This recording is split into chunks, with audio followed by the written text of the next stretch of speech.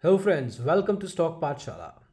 In this podcast, we'll talk about some of the equity investment myths that you must overcome. For a long time, the stock markets were considered to be a club for the wealthy and the enterprising.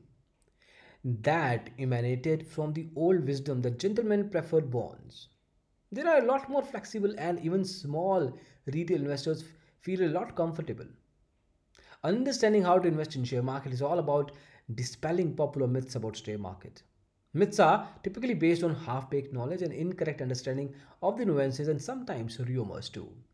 So we'll talk about 8 such myths one by one.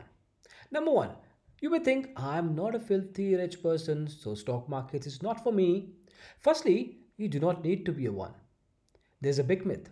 For example, you can just buy one share of SBI which will cost you a few bucks. That is all you need to get into the stock market.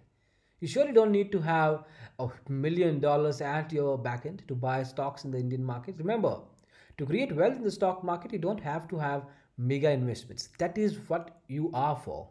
If you had mega investments, then you would do portfolio investments. Anyway, you just need to start early and keep investing regularly over a period of time.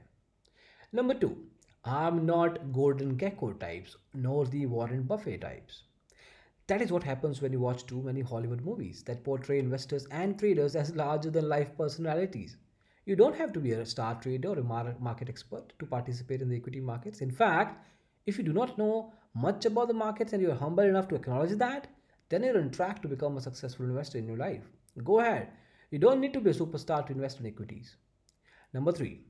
At 40, I'm just too old to learn these new tricks. How to invest in share markets at the age of 40 is a normal question. Remember, the biggest risk that you're exposed to is not taking any risk in the market. That is the biggest risk. If you turn very conservative and put all your money in the market funds, you will never generate wealth. At 40, you will still have 20 years of earning life ahead of you, if not 20, let's say 15. As you grow older, you can reduce your exposure to equities, but you do not need to avoid equities altogether. On the other hand, if you manage to reduce your liabilities, then your risk capacity dictates that you take on more of equities. Number 4, I will buy this company because it was my dad's favorite. If you look at Sensex composition 25 years back and compare it with the Sensex today, there's a huge difference. Stocks like Century and Arvind were blue chips at that time. Stocks like Infosys, TCS, HDFC were either unheard of or did not exist at all.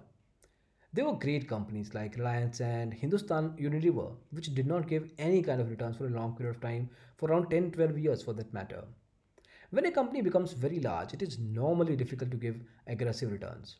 Now, today, look at Infosys. It gives fantastic returns and it has given in, let's say, the time span of 95 to 2010, it had a huge return base at that point in time. In the last few years, it has struggled, although it is a great company. Don't fall in love with the company just because your dad owned it. IBM has gone nowhere in the last 25 years, and we are talking about the US market. And stocks like Apple and Amazon have become $1 trillion companies in the same period. Number 5. So, more risk means more returns. That is great. Well, get the casual relationship right. Higher returns entail higher risks, but that does not mean the higher risk will always lead to higher returns. For example, if you take higher risk but buy low quality penny stocks that may not lead you anywhere, what are you going to do? On the contrary, if you may end up losing all your capital in that case. Investing in share market is all about measuring your risk and setting your risk return trade off. Don't think that just because you took a higher risk you are entitled to higher returns. It does not work that way. It's not that simple. Number 6. FIIs are piling on the stock, so I will buy it too. You must not do that because you don't have the same risk capacity that a foreign institutional investor has. Additionally, FIIs may be buying for a different reason. They might be buying it to diversify their portfolio. FIIs may also be buying in one account and selling in another. Quite often, FIIs create arbitrage positions that are long on equity and short on futures. Buying such stocks without looking at the nature of the transaction will lead you nowhere.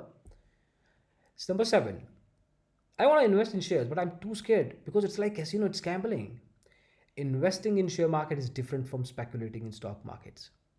In the short run, the stock markets may be slotting machine, but in the long run, it is a weighing machine. When we talk of investing, we're talking about long run. If you're able to identify good stocks and hold on to such stocks for long run, they're gonna generate wealth for you. Stocks will be like casino only if you try to play the high risk game like volatile stocks, penny stocks, leverage trading, and all that. Finally, number 8, I'm accumulating the stock on every dip. Buying good stocks on dips is a good idea, but buying bad stocks on dips is very bad idea. Whenever you get this kind of a bad idea, think about stocks like Kingfisher, Deccan Chronicle, Satyam, and many others which vanished without a trace. There's a difference between a quality stock correcting, a cyclic stock correcting, and a worthless stock crumbling. How to invest in share market is all about knowing this critical difference.